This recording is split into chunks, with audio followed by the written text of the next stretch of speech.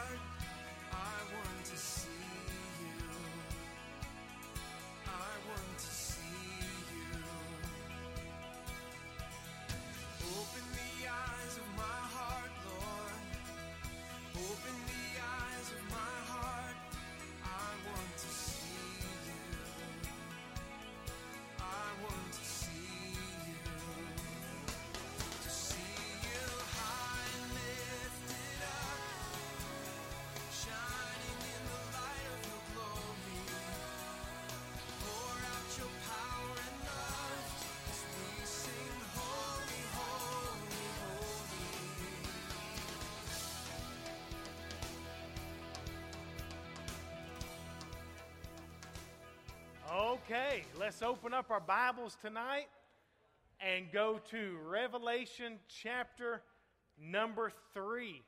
Thank you so much for being here.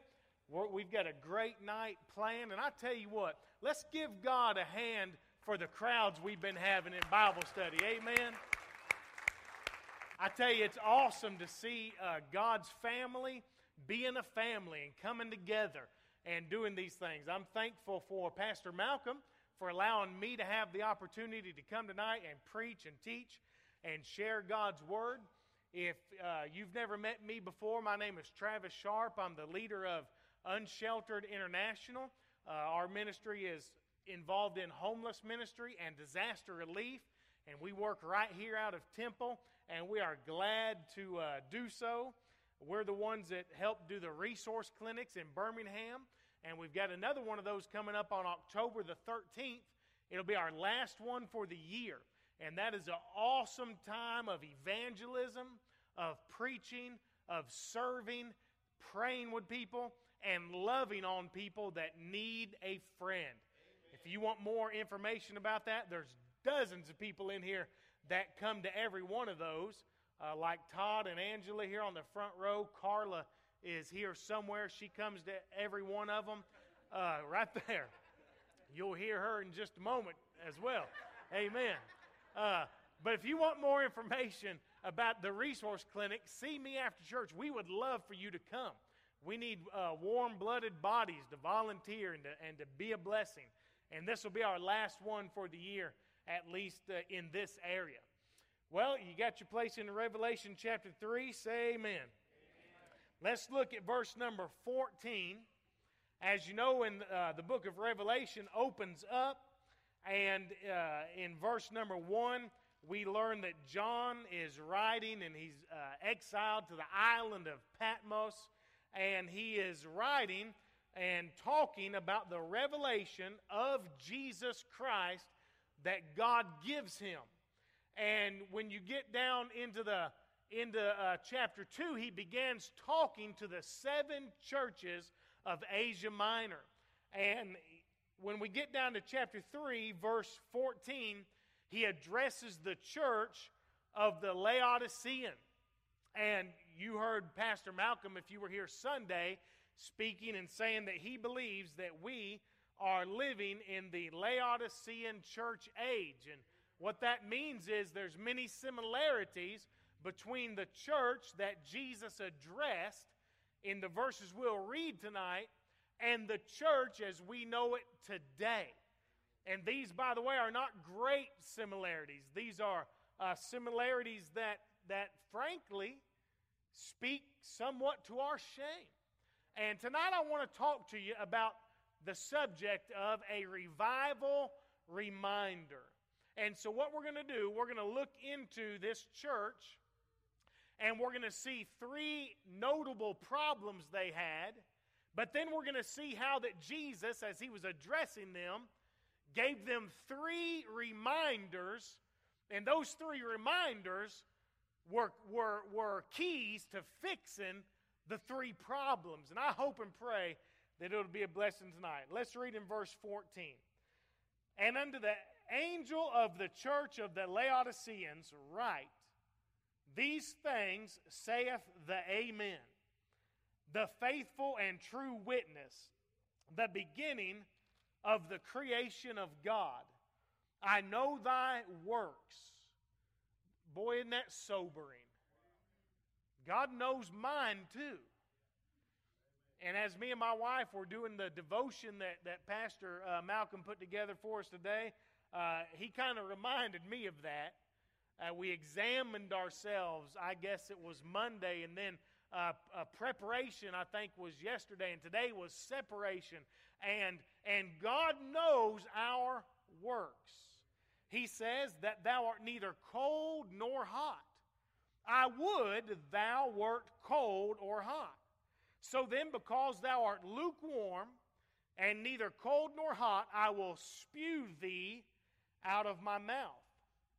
Because thou sayest, I am rich, and increased with goods, and have need of nothing, and knowest not that thou art wretched, and miserable, and poor, and blind, and naked. Verse 18, it says, I counsel thee to buy of me gold tried in the fire, that thou mayest be rich, and white raiment, that thou mayest be clothed, and that the shame of thy nakedness do not appear. And anoint thine eyes with eye salve, that thou mayest see. Here's a key verse. As many as I love, I rebuke and chasten. Be zealous, therefore, and repent. Behold, I stand at the door and knock. If any man hear my voice and open the door, I will come into him and will sup with him and he with me. We're going to leave off reading there, and before we pray, if you need a copy of tonight's lesson, just raise your hand real quick, and Brother Johnny will bring you one. Right over here to my left, Brother Johnny. Anybody else? Oh, right over here to my right in the middle. We have some. Just keep your hand up just a moment. There's a guy right behind you with one. Thank you, guys. All right. Is that everybody? Okay. Let's go to the Lord in prayer. Father, we love you, and I just thank you for our Bible study. Thank you for those that have gathered. Most of all, thank you for your word. It's our compass, Lord. It's our roadmap. It shows us what truth is and what is right and wrong. And Lord, it really illuminates our heart and our soul and makes things clear. Tonight, Lord, I pray that you would do that. I pray as we're approaching revival time that you would give us these reminders tonight and that we would benefit from it. And may this not just be a time of one person lecturing. May this be a time of all of us hearing from God and from God's Word. So, Lord, I'm asking you to speak to us, and Lord, I'm the mouthpiece, I reckon, so I pray you to speak through me.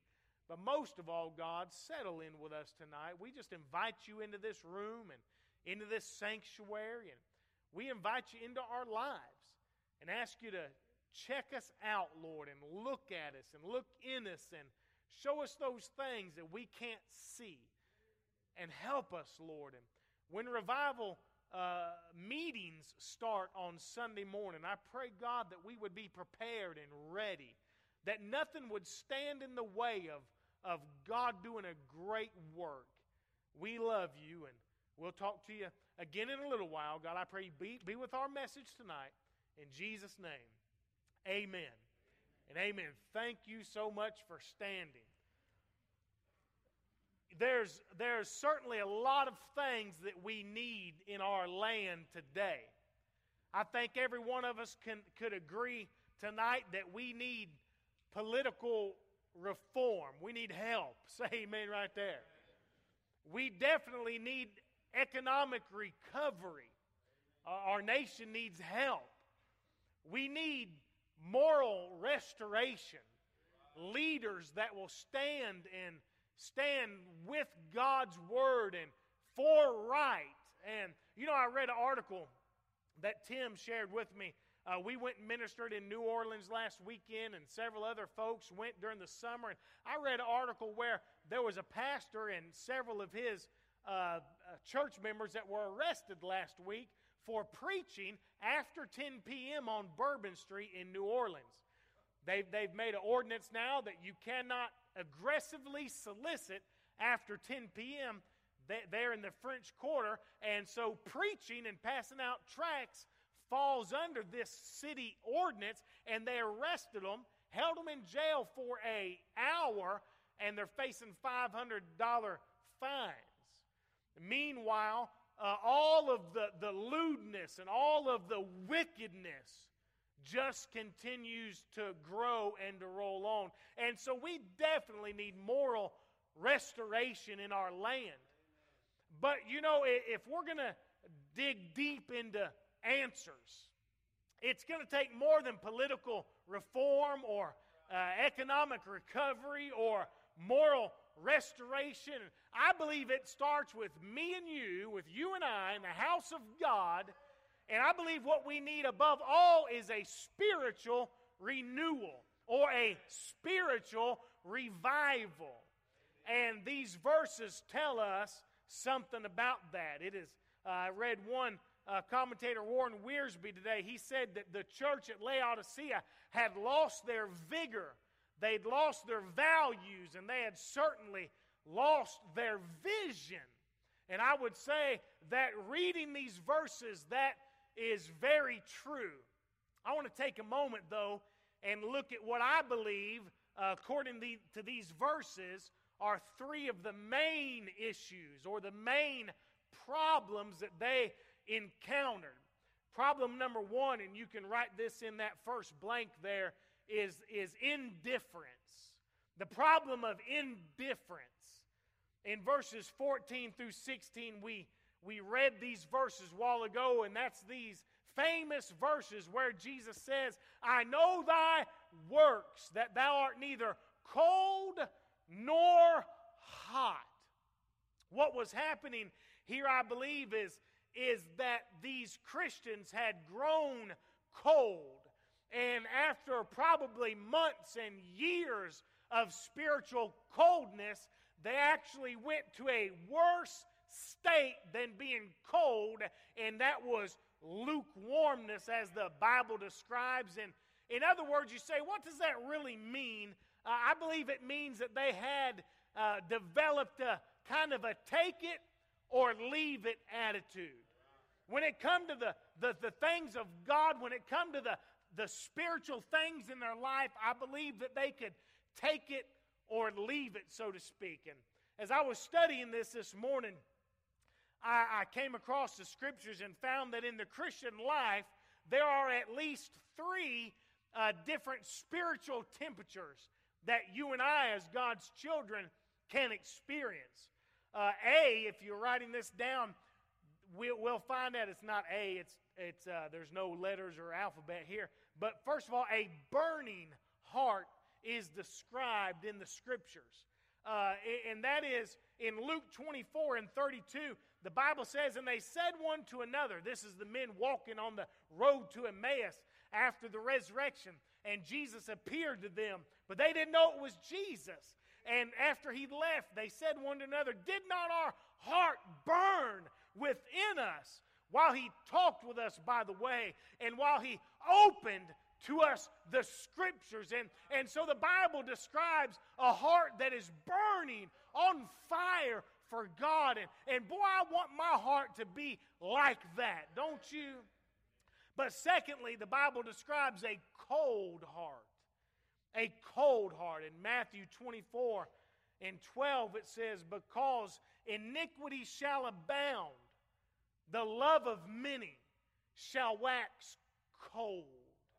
Now I think it's undeniable that many of us in different seasons of our Christian walk, we grow cold and indifferent to the things of God. I'll be the first to admit, I know I have. I know that I have many times grown cold, and my heart has not been on fire for God. But what's described here is a lukewarm heart, and that's that third blank right there, a lukewarm heart. And that's the verse we have before us. He says, so then because thou art lukewarm, neither hot nor cold. The lukewarm Christian, he's comfortable. He or she is complacent and does not realize their need. If he were cold, at least he would feel it. Both the cold water from Colossae and the hot water from Hierapolis would be lukewarm by the time it was piped to Laodicea. And I've studied this, and you probably have too. The warm springs of Colossae were probably 6 miles away from Laodicea. And they had created aqueducts where they would literally duct this water to Laodicea where there was no water. And from the time it would leave Colossae and head down to, down to Hierapolis, in the middle was Laodicea.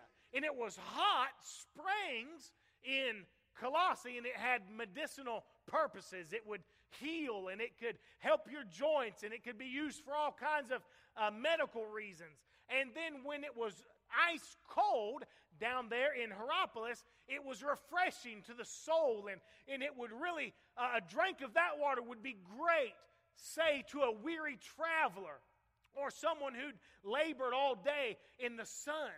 But in Laodicea, their water that was ducked through was not hot like it was fresh out of the springs, and it was not cold after it had traveled 11 miles. It was somewhere in the middle. It was lukewarm. And so Jesus is pointing out to them, he says, your spiritual temperature is a lot like the water that is in your city. It's not good for much of anything. Certainly if a weary traveler stopped by and stooped down to get a drink of this lukewarm water, it would not immediately refresh them. They might actually want to spit it out because it just didn't taste good. And I think that's the point that Jesus is making. Isn't it something how the Lord communicated with this group of believers in terms that they could understand? He does that with you and me, by the way. Like the Laodiceans, many Christians today have become indifferent or complacent. It's easy to have a take it or leave it kind of attitude. I listed a few possible areas of our lives where we can have this spiritual indifference, like Bible reading and family devotion time, prayer, soul winning, tithing, giving, missions, biblical separation. All these things are areas where sometimes we're in danger of being indifferent. I've probably told this story here before, but it bears repeating because it just kind of illustrates it well. There was a lady that came to our homeless shelter in Augusta where I worked one time, and she came in. She wasn't homeless, but she did get evicted from her house, but she had got another one, and so she wasn't homeless. She was just in between. And she came to the mission one day, and I was sitting at the check-in counter, and she asked if she came up, and she was distraught. I mean, she was just worried, and you could tell she'd been crying. She had her little son with her. And she came to the counter, and I was working at the counter, which I normally never did that, but I happened to be there that morning. And she explained to me that she got evicted. She had a new place, but all of her stuff was on the curb at her old house. And if she didn't get help to get it moved to her new place across town, the garbage came the next morning, she would lose her last possessions. And she wanted to know if there was somebody at the mission there, that if we could help her move her stuff. Well, me being the kind-hearted, compassionate soul that I was, I just basically, I was real busy that day, and I didn't really think I had time to fool with nobody else. I had my hands full with ministry. And I said, ma'am, I'm sorry, we're not a moving company. We just, we don't do that, but there's a phone over there, and here's a phone book, and make some calls. And she just looked at me with such disappointment. She went over and she called and called and called, and I don't guess she got nothing. And well, the next morning I was working the desk again. And it was early in the morning, like 7 o'clock or something, and the door opened in the lobby, and here she came with her 8-year-old boy named James, 7 or 8-year-old boy. She walked up, and she'd been crying again. She had tears in her eyes this time, right then. And Brother Jerry, she said this. She said, look, could y'all please help me? The trash man comes in a couple hours. I just need to move my stuff. That's all I need. I really didn't want to be bothered again. I said, ma'am, we just don't do that. We're a homeless shelter. We're providing shelter and food, and if you need that, we can help you. Then she said this. She said, well, how about where is Brother Travis? Does he work here? Is this the place he works? And luckily we didn't wear name tags, I said, why do you want him? She said, well, that's why I came over here yesterday. She said 2 or 3 people on the street told me that if I needed help, just go see Brother Travis at the mission, and he's a real man of God, and he'll help me. She said, is he here? I said, oh, Jesus. God is my witness. I wanted to say he quit. He don't work here no more. Man, a lump in my throat about big as a golf ball, and I thought, oh, man. And then I looked at her son, about 7 or 8 years old, and he's just looking at me. And boy, God sat down beside me. And the conversation went like this. God says, are you a man of God or not? And I said, Lord, this ain't fair. You know how busy we are. And then God says, you going to let that 7, 8-year-old boy let his final impression of a man of God be, I can't help you? And I thought, but Lord, this ain't fair. I don't like to move furniture. And God says, do you care? And I say, well, ma'am, I'm Travis, and I'll be right back. I'm going to get the keys. And I went and got the keys. I rounded up 2, 3 of the men, and buddy, we became 2 men in a truck real quick.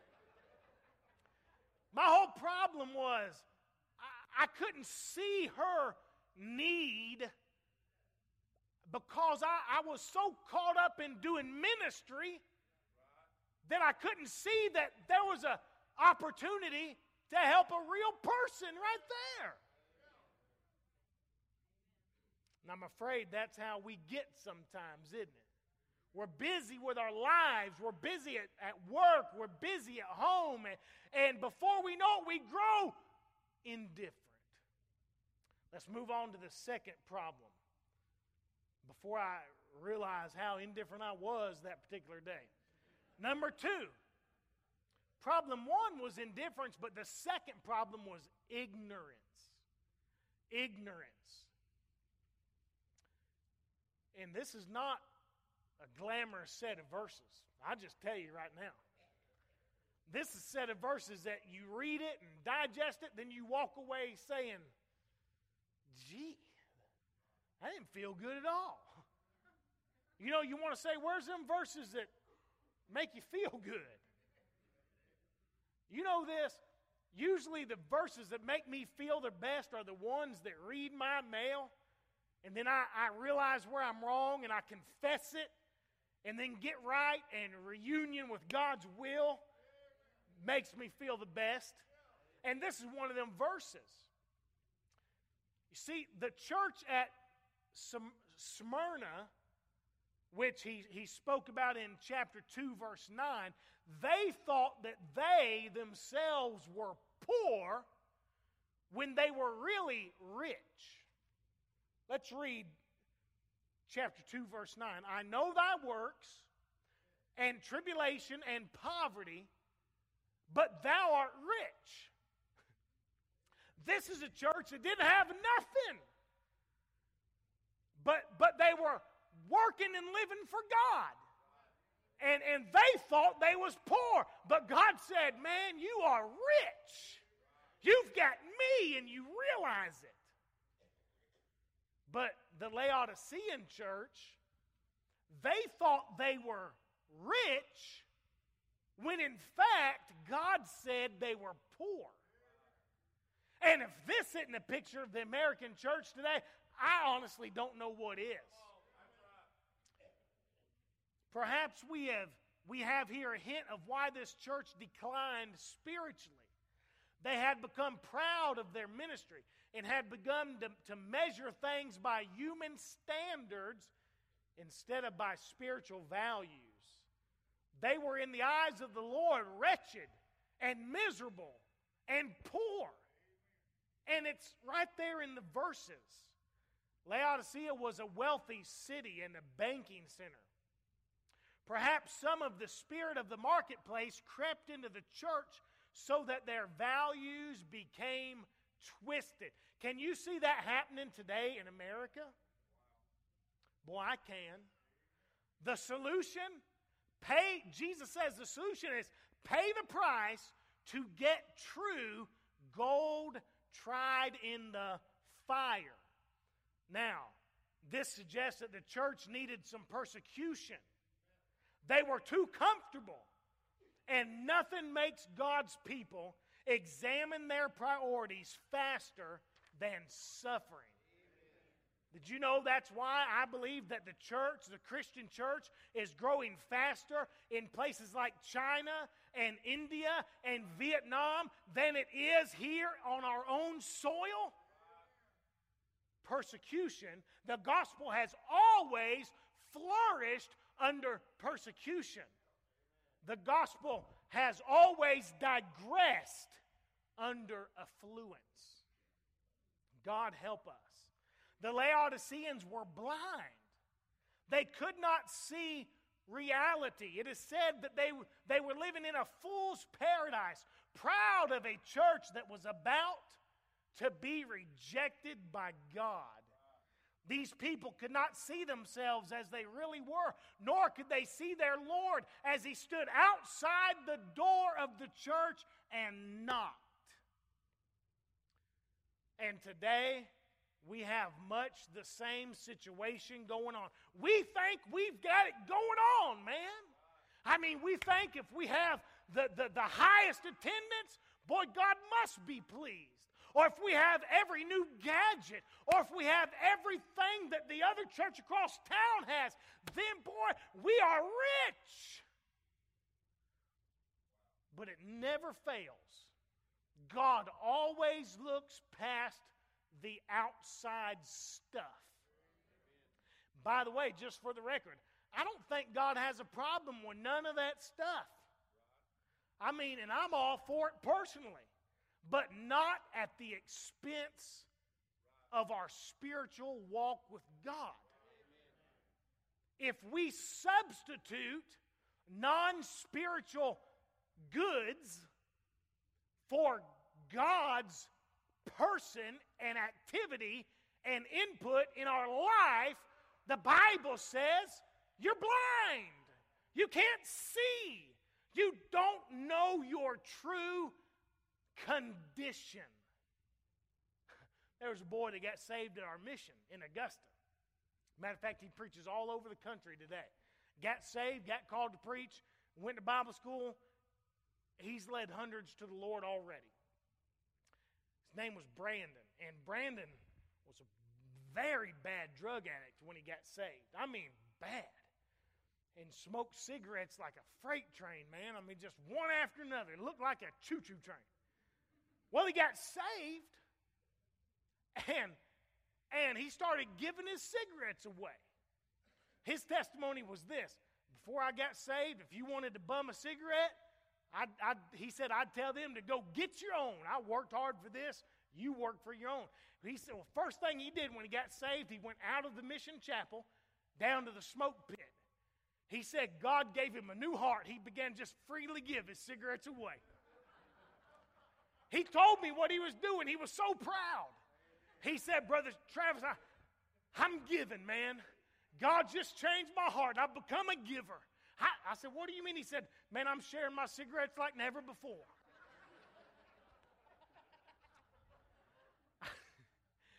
He thought that, man, he was doing great. And I guess for where he come from, maybe he was, you know. But it's like he didn't know. All them other men was trying to kick the habit too, and he's just feeding them to him. His version of reality and God's version was a little bit different, I would imagine. And isn't it like that with us? We think, well, God, man, I'm going to church every week. I'm even part of a ministry team, and Lord, I'm in a small group, and Lord, I even give some. I'm good. But God told this congregation, he says, because you say I'm rich. He said, you say you're increased with goods. Watch this. And have need of nothing. In other words, they did not even see what they needed. He says, and knowest not that thou art wretched, miserable, naked. You're clothed with things that make you look right, but really, there's nothing there. I'm praying that this week during revival, God helps me to have my eyes opened. I guarantee you there's areas in my life that are probably wrong and I don't even know it. That's why we're supposed to read our Bible. That's why we're supposed to pray. So God, we talk to God when we pray. God talks to us when we read our Bible. And if we fail to do that, how will we ever see God's view of our life? And so they were indifferent. There was ignorance. The third problem is inattentiveness. And I don't know if that's a real word, but there it is. The spell checker didn't stop me, so verse 20 says, behold, I stand at the door and knock. If, watch this, if any man hear my voice and open the door, I'll come into him and sup with him and he with me. If, not when, if. Why did Jesus say if anybody hears my voice?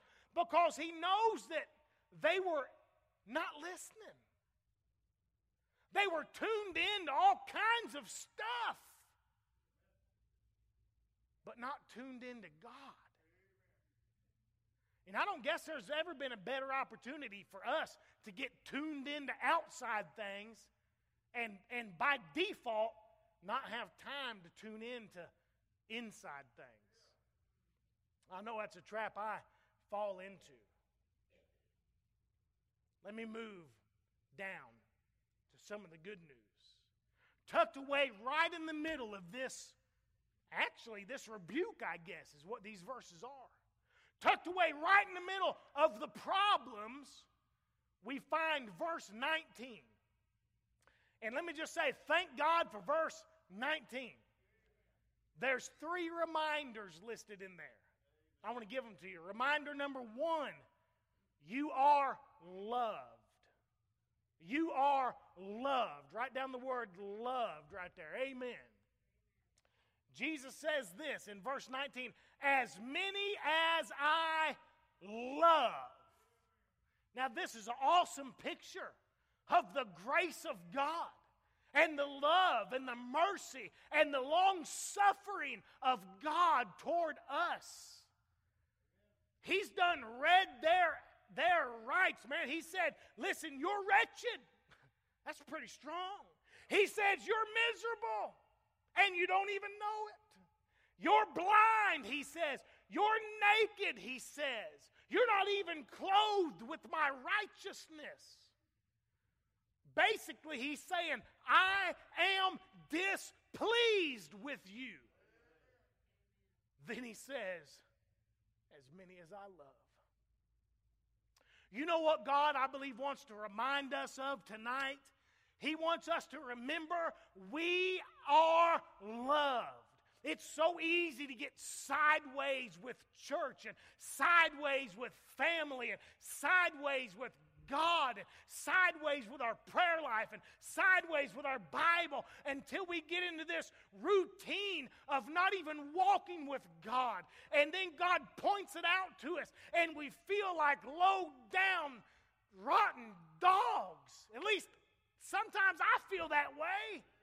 And then right in the middle of me being caught out of the will of God, the Lord says this, I still love you. I love you. The Bible says, but God commendeth his love toward us in that while we were yet sinners, Christ died for us. You think about this. Before you were ever born, before you ever committed one filthy sin, Jesus paid the price for your soul and mine. He shed his blood, knowing how vile we would be. You say, well, I've disappointed God.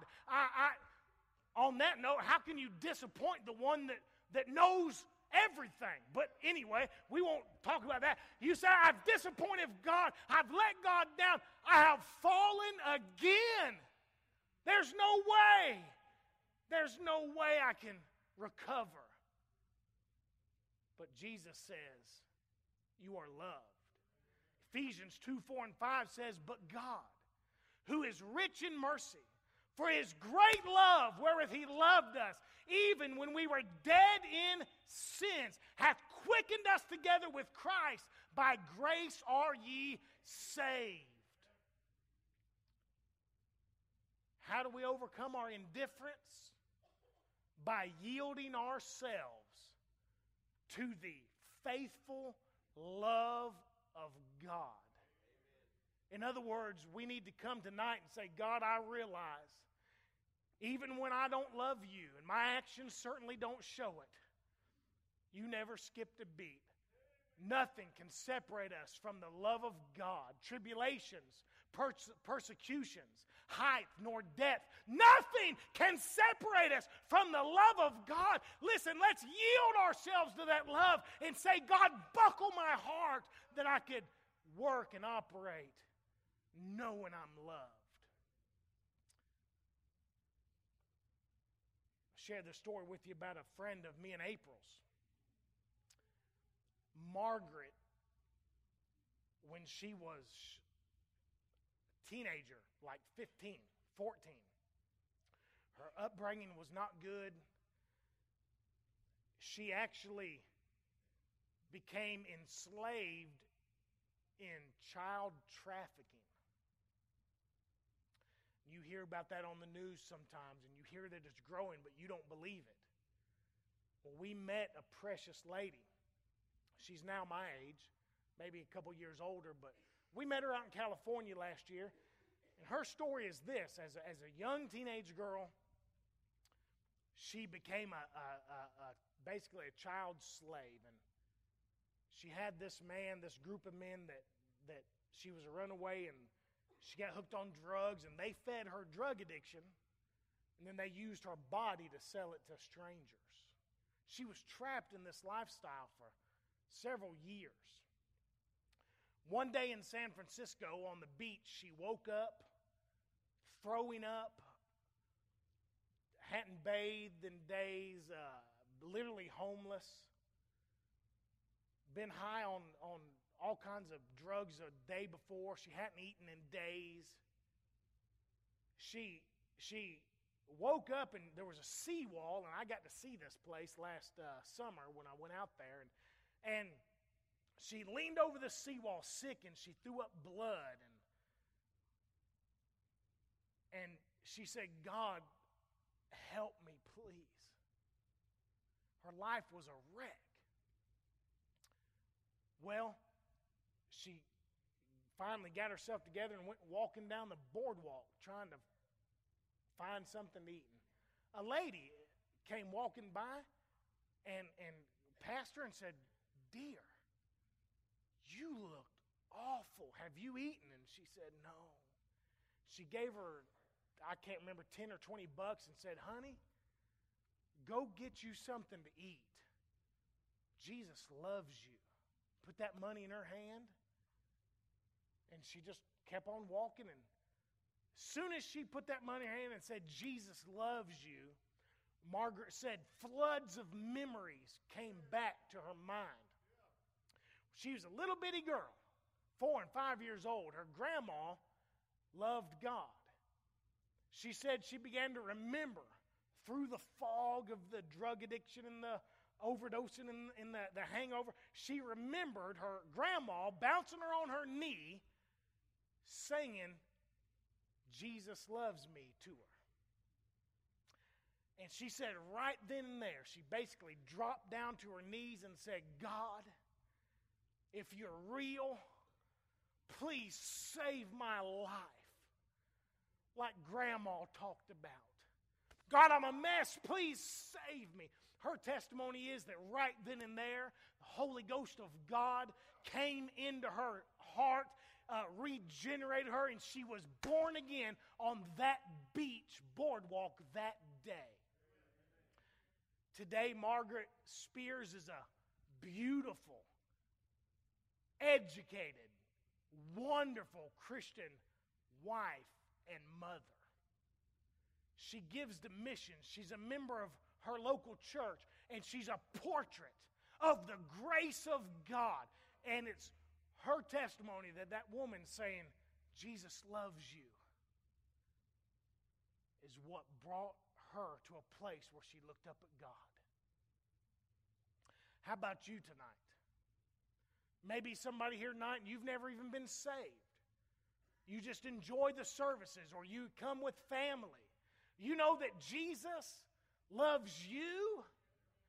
Maybe you've strayed away from God and you think, "I've gone too far." 1,000 times no. You're still breathing tonight. He still loves you tonight. You can give your life to Him again, and you can live for God again. Say amen.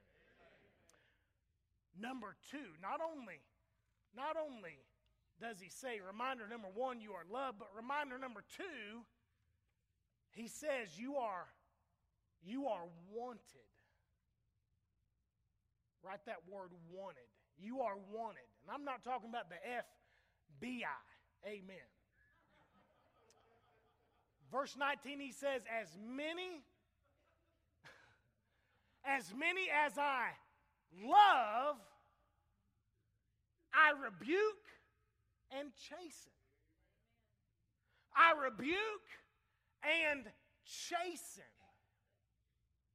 Now, those are pretty, as I think about those two words, brother, normally, I think nothing good can come out of being rebuked and chastened.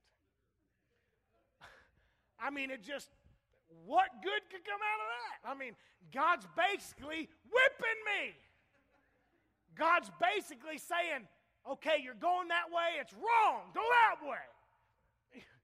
You know, but as I study this and as I look into it further, what I realize is what a gift from God. What a gift from God. You realize when He says, as many as I love you, He says, I rebuke them and chasten them. What He's saying is this: not only are you loved, but you are wanted. He wants us. Even when we stray away, even when we go down the wrong path, even when we mess up, He still wants you and me. Now, to steal a phrase from your pastor, that cranks my tractor, if I had one. I ain't even got one, and it cranks it.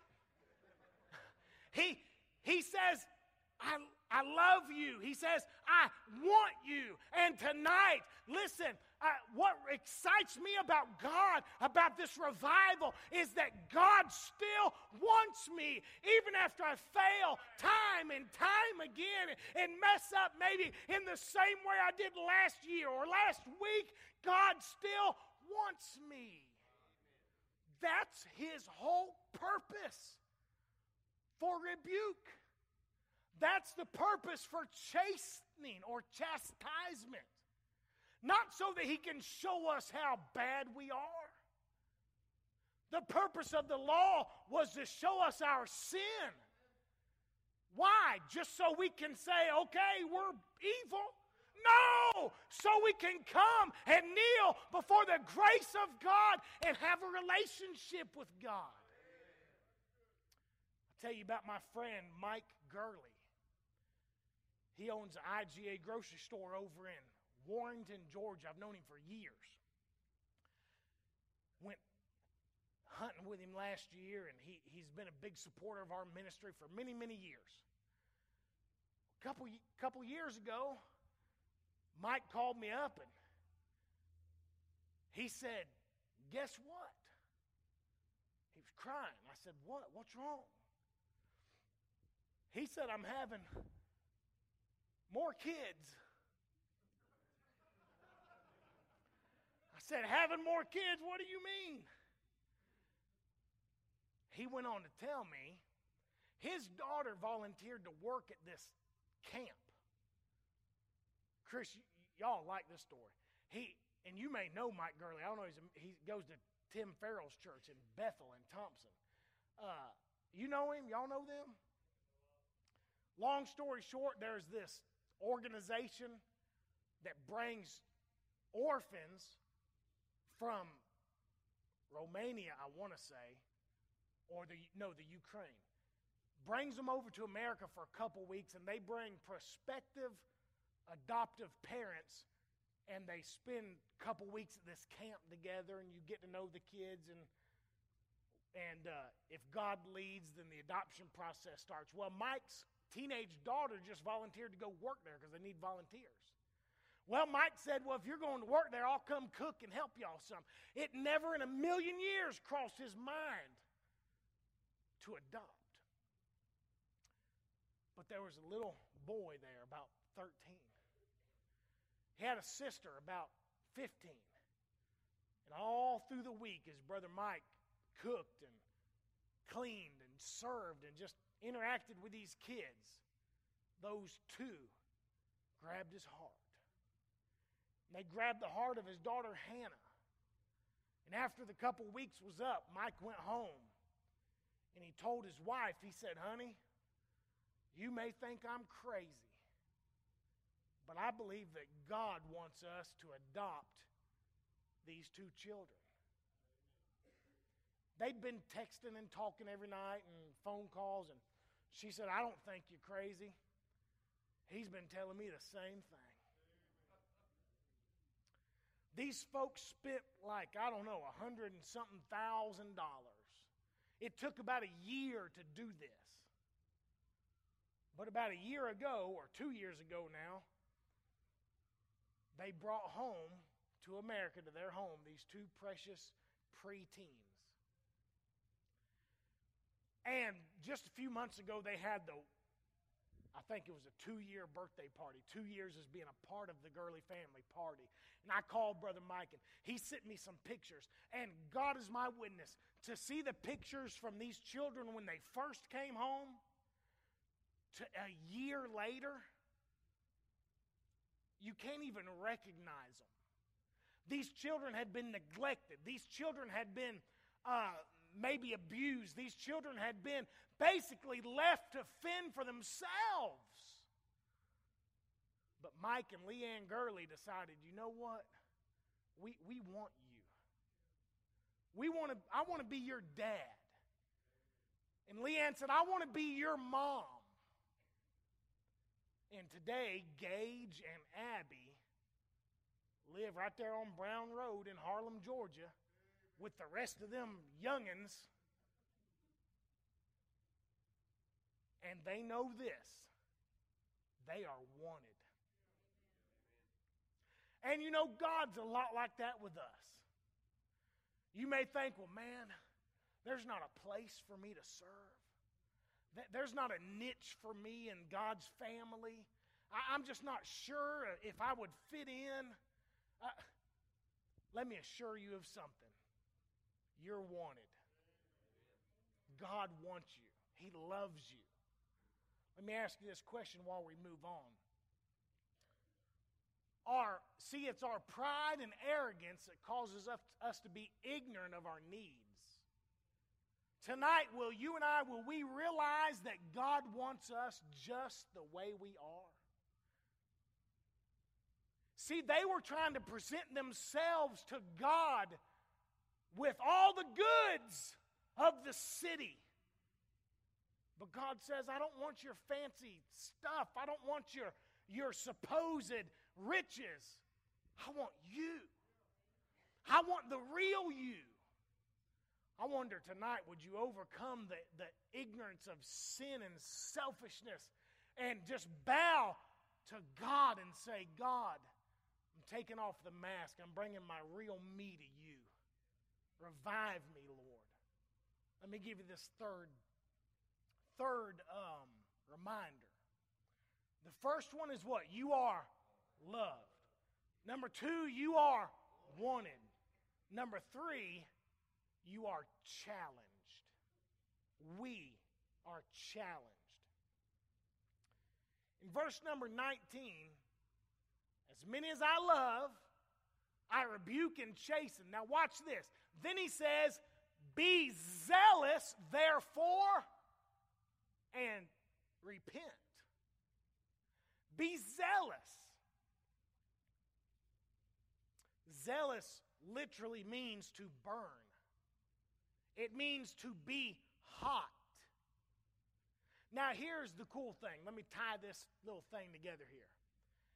Up in verse 15, remember verse 15, he says, I know thy works, that thou art neither cold nor hot. And then it's as if Jesus has, as my mother used to say, had it up to here. Your mom ever say that? Boy, I've had it up to here. I thought, you got 3-4 more inches. I mean, we got room. I've had it up to here. And in verse 15, I kind of sense that attitude with Jesus. He says, you're not cold. You're not hot. He says, you're lukewarm. He says, in verse 15c, the last part, he says, I would thou were cold or hot. It's as if he's mad, Buchanan. He says, I wish you would be one or the other. But then in verse 19, don't miss this. He says, as many as I love, I rebuke and chasten. Be zealous, therefore. In verse 15, it's make a decision, cold or hot. In verse 19, you see his heart. I think he's saying what I really want is I want you to be hot. I want that spiritual temperature to be up there. I want you to be on fire for God. I want you to be burning with zeal and fire and soul-winning desire and a heart that will minister to those in need and a heart that will serve God. It's as if we see his real want for us. I want you hot.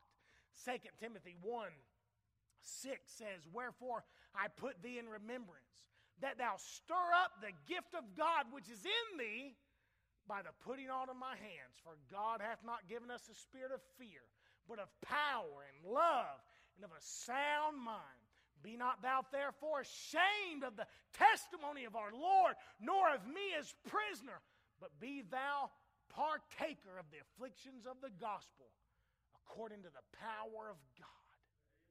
He says, I challenge you to turn around, follow me again, be on fire for God. You know, everybody likes a good challenge, don't they? My father-in-law is I almost said he's the worst golfer in the world, but that's me. He's an avid golfer. He'll hit a shot and it'll go 4 million yards in the woods, and he'll say two things. Before he gets the ball, on the drive over there, he'll say, number one, I got a club just for that. And then, number two, he'll say, I love a good challenge. And I'm talking about it's in the, somebody's swimming pool. A few years ago, we was all, my father-in-law and I and Hunter, and we was in Asheville, North Carolina. We were ministering to the homeless. And I was in the driver's side of my Suburban. Jerry was in the passenger side, and Hunter was in the back.